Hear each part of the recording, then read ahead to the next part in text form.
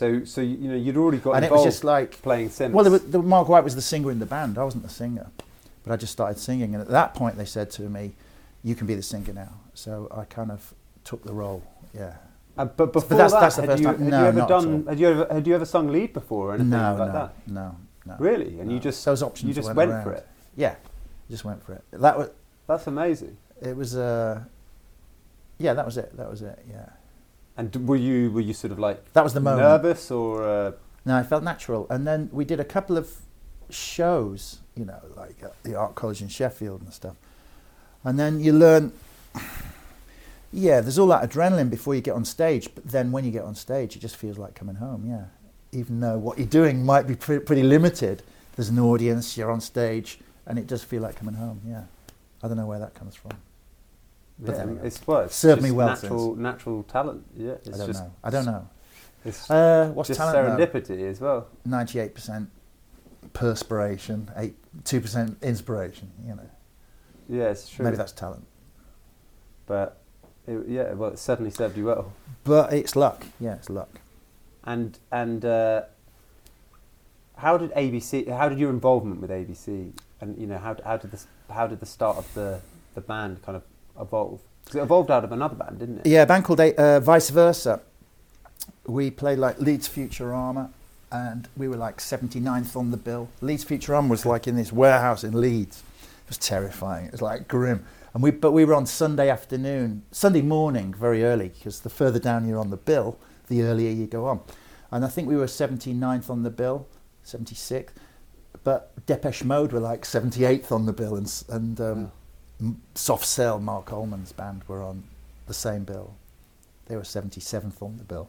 So it was a kind of a great time to be coming through, yeah, with our little synthesizers. But Vice Versa was a pretty successful band. Yeah, John Peel had played the music on Radio 1 late at night and stuff. But we felt that we wanted to the music was changing. We wanted it to be much more polished and funky, I suppose. So at that point, ABC sort of emerged. We got involved with a bass player and a drummer, and we brought them in, and we changed the band around dramatically, yeah. So one week we were Vice Versa, and the next week we were ABC. And if the band had been sort of successful and being played by John Peel and stuff, how come you guys decided to change the name and really, was it just to go in a completely new direction? Yeah, I think we'd seen a future, we'd seen that to some degree. And also living in Sheffield, the Human League were there, doing brilliantly, Cabaret Voltaire, Clock DVA, there were all these brilliant bands, Def Leppard, Heaven 17, I suppose, Pulp. There were all these brilliant bands, but in electronics, the League were the last word. They were like defining it. So I suppose it was time for us to kind of go the next step and to do something. Because all you want to do when you're young is be original. You want to be the first to everything, don't you? Yeah. You want to climb Everest, don't you? For sure. There's a big part of that when you're in a band. So that's why ABC formed. Yeah. And so you got. I don't know why. So you were very. It's illogical, but that was definitely what happened. Yeah. Yeah, I mean, it suggests ambition and confidence as well, because it's like you've had some initial success, but your new vision inspires you so much and makes you so confident that you're going to make that change.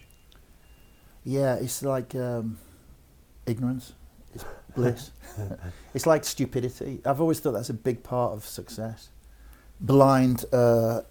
Putting the blinkers on, basically, yeah, because you can make a lot of mistakes. Tunnel vision, yeah. I think that's essential. Yeah, definitely. So did you gig as ABC before making the Lexicon of Love? Oh, yeah. We gigged, played a lot. Played, in the UK, yeah, played a whole bunch of shows. And how were those kind of early gigs, and how much did you gig, for example, before making that first ABC record? Played clubs, played art colleges. We were kind of we were reviewed, in the NME, which was the Bible of the time. The Inkies, the Melody Maker, and the NME. So it meant that a lot of guys from record companies in London would drive up to Sheffield to come and meet us and sort of talk about maybe getting a record deal and stuff. There was definitely a buzz about ABC, like a lot of acts, but. It was a cottage industry, yeah, that's the beautiful thing about the 1980s that people forget.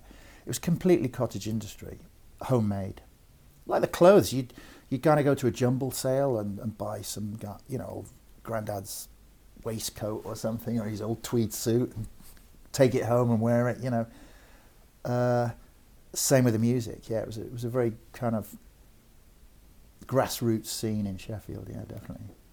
And what did you guys play at those early gigs before the first record was made? Was it originals or? Yeah, it was all the songs that are songs? on the Lexicon of Love. Yeah, those so songs. Before you recorded them. Yeah. We were just building up our repertoire. A couple of songs we ditched along the way, but yeah, we were kind of fusing these two worlds that we love so much. There was the kind of Joy Division and Cure, and the sort of British rock scene, and also the funk and soul records we love, like James Brown, and disco records like Earth, Wind and Fire. A lot of stuff on Z Records. It was just sort of mania to sort of try and compete with American dance music, yeah. But funnily enough, a lot of other bands were kind of in their own experimental studios doing the same thing. And I think that's definitely what led to the success of, say, Duran Duran or Culture Club and those other acts that came through. Yeah, I think that was definitely in the air. I don't know why, but that's definitely what the 80s was about. And like a fusion of different styles. Different sounds, yeah. Rock was dead. Yeah, rock was dead. And you guys worked, of course, with Trevor Horton on Lexicon of Love. And, he's sort of been described as like, all sorts of things, but, certainly was a defining producer of the 80s. Oh, yeah, Trevor's a skilled guy. And how influential was he on producing that? It was a big influence on the record, of course. We'd had a hit with Tears Not Enough. We wanted to work with Alex Satkin, who'd made the Grace Jones records. We met Alex Satkin, and we wanted him to make we wanted to work with him. I loved the stuff he did on Island, My Jamaican Guy, and it's just so many brilliant records. But on those records, I realise now on those records is Sly and Robbie. They're the rhythm section. They're incredible. So it was a big ask for kind of a band from Sheffield. We were only very young to have those musical skills and those musical chops. But we never got to work with Alex Satkin. So I just remember Mark White came in and he'd heard a record on the radio, Handheld in Black and White by Dollar. And it was just this incredible widescreen production, and Trevor Horner produced it, so we contacted Trevor, and hooked up with Trevor at Psalm East and started recording. I think we started recording Poison Arrow. That was the first thing we worked on together. Yeah. And did you know from there that it was going to be?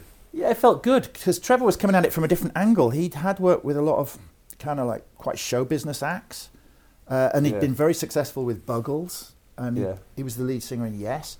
But we were kind of coming at it from Sheffield. We had a very different art pop view of the world. So, but yeah, we all came together and worked with Anne Dudley, Gary Langan, JJ. But you immediately realised Trevor. Yeah, he was really the main thing about. I remember he was really opinionated. Yeah, he was really opinionated. Like we sat in a pizza place at the bottom of Queensway, and we're chatting to him, telling him how we're going to be the future of rock and roll, and we're going to be brilliant, and we've got all these songs. We're doing our pitch.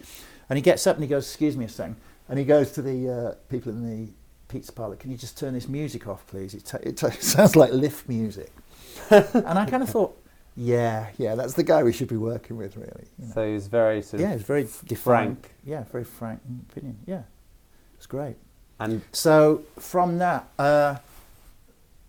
so it wasn't. I don't know what it was like working with Phil Spector or someone. Now Trevor has a very defined image of him as a producer.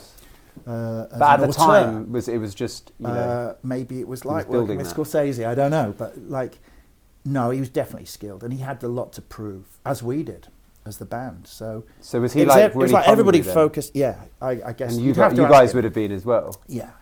So it's like because that album is. There was some alchemy there, yeah, and I think if you ask Trevor about that recording experience, he'd maybe say the same thing. There was something going on. There was some magic in the air, yeah, definitely. Because, it's tough. You don't come across that every day of the week. Some days you're making a record and it's like you're putting down the foundations and building the walls, putting the windows in and the roof on the thing.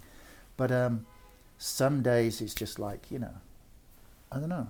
How long did it take you guys to make that record? It was a really, the Let's Gonna Love is quite an elaborate sounding record, and people think it's orchestrated throughout, but it isn't really. There's a lot of Selena, a string machine and samples and stuff, mixed in with some real strings. There are strings on All of My Heart and The Look of Love. There's some pizzicatos and various bits of the record. We did strings. But we wanted to make something that was very, at the time, very polished, different from the sort of post-punk world we come from. We wanted to make something brand new. Yeah, that's what it was about. And how long did it called take? one of the best albums, you know, literally ever in the UK. Well, people say that, but that's very kind. But And there's a lot ever in pop music. It's literally, you know, it's a masterpiece. people, it was made over like, I think it was made over an 8, 10, 12-week period. So we'd had a hit with Poison Arrow. So we had to go out and promote it. And then Look of Love we recorded, and then we finished the album. And we remixed Tears Not Enough, I think. So it was kind of being, it was being made while we were becoming pop stars, I suppose, and kind of becoming famous. Yeah, it was kind of an exciting time. Yeah, was that just a completely magical time for you guys, or was it was it stressful at all, or was it just like riding a wave of, you know, you guys were on a high? Yeah, it was a high. It was just, you know, in a way, I think if we hadn't made the record, then somebody else would have made it somewhere, you know, along the line. You know, we were. We'd use Psalm East, which is still a very small studio in the East End of London.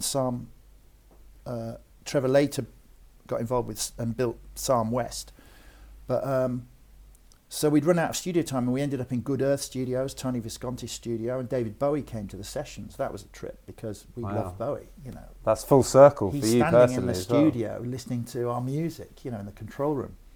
Yeah. So that would be like a Tuesday, Thursday. Then we'd move to Rack Studios on a Friday to finish off. So it was kind of a pretty nomadic way of recording when I think back.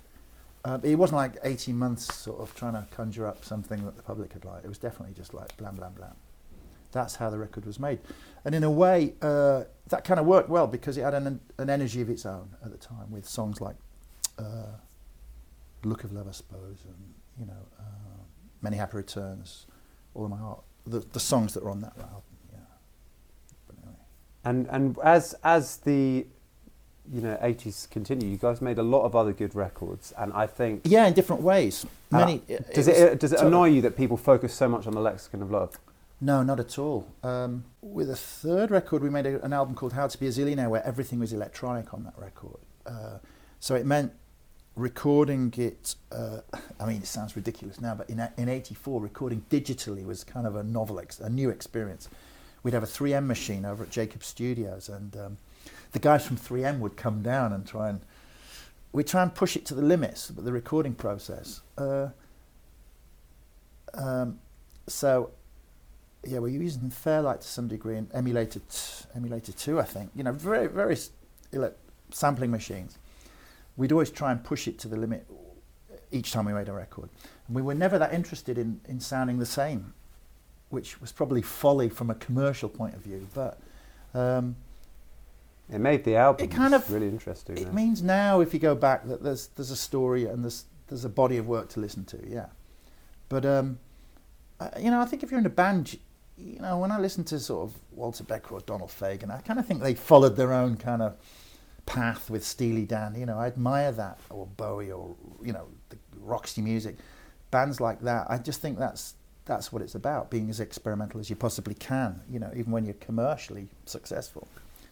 I think it's the same with films, same with painting. I think that's important.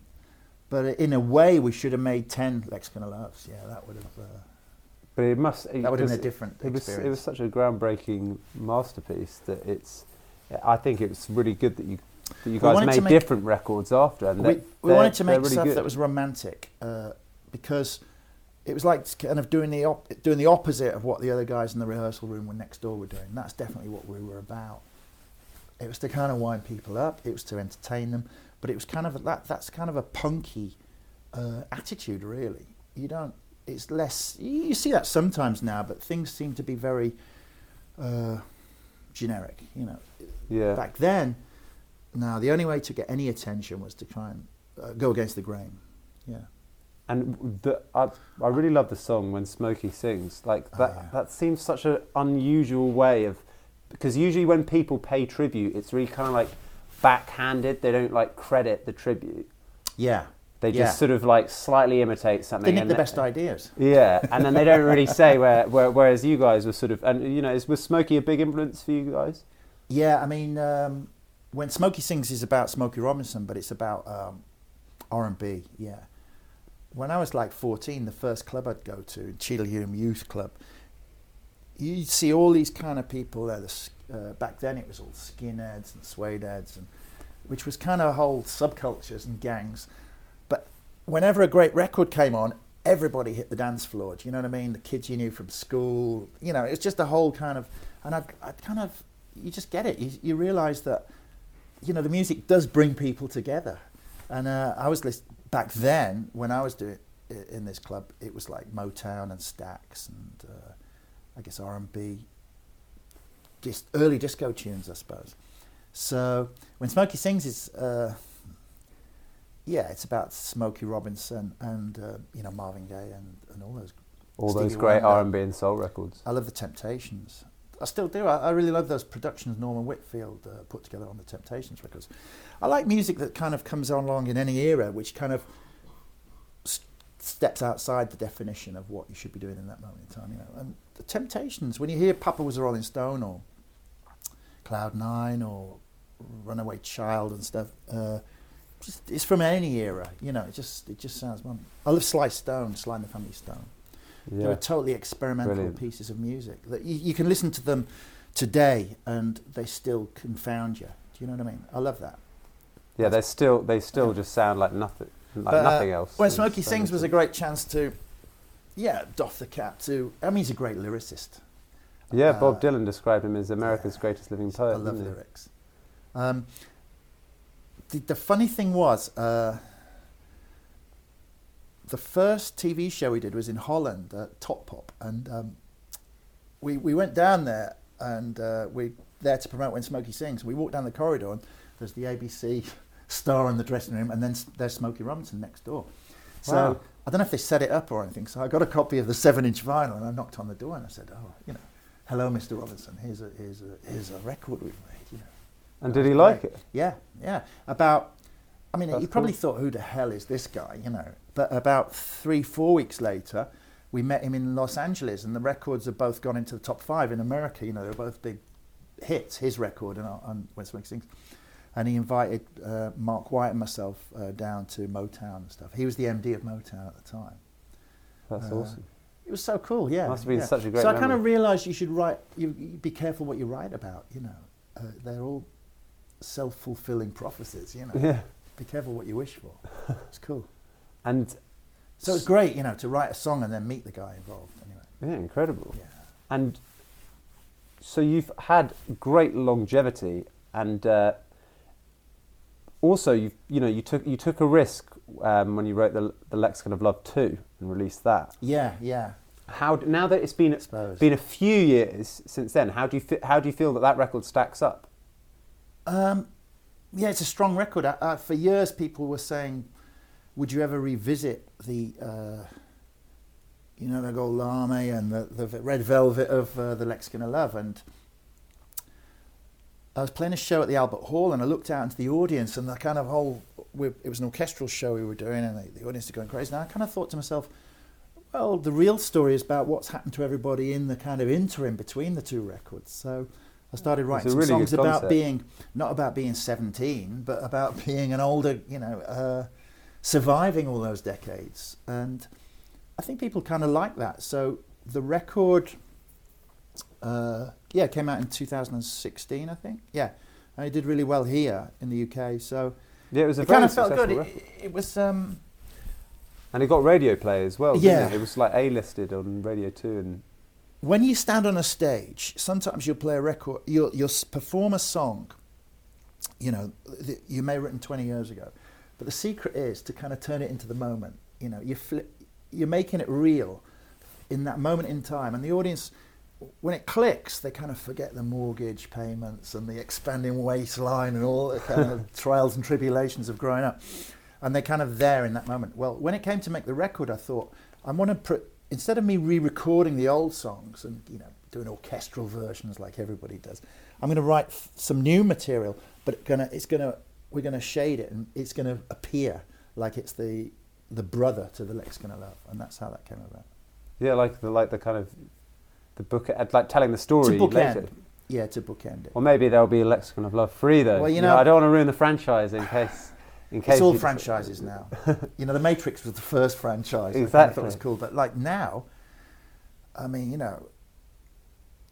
Netflix, season 9, exactly. on Bluetooth stuff. So I don't want to. The Walking Dead's on permanently in my house, somewhere. Or yeah. But I still think I really do think it was a brilliant idea, and well, thank you. And, I'm really glad that you did it. And as you say, writing new music is much better than just re-recording and doing it differently and stuff. It's a challenge. Not necessarily better. It's a massive challenge harder. Because over a long period of time, how do you sustain interest in what you're doing is tough. And a lot of the acts I play with, they don't really record much new material, So I kind of admire people like Bruce Springsteen. I thought his last record was brilliant, It was kind of these vignettes, these stories of people living in America in the 50s and 60s. I thought that was as good as Born to Run and Greetings from Ashbury Park, so... It's just hard for people with hits. Yeah. It's the same challenge that you face. When I say Bruce Springsteen, I mean somebody who's written many, many, many songs. Yeah, how do you show? Because when you're playing a show, people probably want to hear they definitely want to hear the hits. But you play shows in different places, with an orchestra. If you're playing for 2 hours, they want to hear the hits. But if you play for 30 minutes, they want to hear hits. It depends what stage you're standing on. Yeah. But it's still good to. Yeah, it's still good to write new songs. Yeah. Yeah, I hope you continue to do so. So what I wanted to finish the interview with. Yeah. And there's so much to touch on in interviews like this. It's difficult to cover everything. So I always like to ask, what are your favourite deep cuts from your catalogue? Because anyone can go on Spotify and listen to the hits, but it's always interesting to hear from the artist where are those chestnuts from albums that people may not immediately click on, that are just ABC really stuff. You mean? Yeah. Well, with us, they always go to Look of Love, and I guess All in My Heart, Poison Arrow, When Smokey Sings, 90 Bit of Love. There's a song called Paper Thin we wrote. It was going to be on Alphabet City, but there wasn't enough space, so it came out on an album called Up, and I always loved that song. But I guess that's a deep cut. Yeah, that's kind of. It's a pretty dark song, though. Sometimes when you write and put together an album, you kind of it's finding the right recipe, the right tilt, the right balance between the positive stuff and the negative, the dark stuff. So I guess that's why I wouldn't use it. But that's the song I really enjoyed. But I don't know. I'll check it out. There's over 100 ABC songs out there, I guess. So I don't know. It's a big catalogue to listen to. Fear of the World's another song on Zillionaire where it clicked, where the 4M digital side of thing came together with the sound. And but if there's a full record, I feel bad. That's not the Lexicon of Love. Of deep cuts, because full record that's not the Lexicon of Love that you think, people should, alongside the Lexicon of Love, highlight this record. Lex 2. Yeah, well, I did think it was really impressive to follow up in that way after a big gap and an ambitious project. Well, my final question is, this is called Greatest of All Time, this series. So I like it a hypervoil. That's a very exaggerated title. Well, what's the question? Sorry. It's who are your greatest of all time? And this is, you're a deserved inclusion. You're not a member of the songwriters. Lou Reed, Paul Simon, songwriters. People that just kind of find it from somewhere. They pluck it up from the earth somewhere. Lou Reed, I love Lou Reed. Paul Simon, Bowie, put Ferry in there, and Sly Stone. That's a pretty formidable 5. Very formidable 5. Yeah. Well, Martin, thank you very much for taking the time. Thanks very much.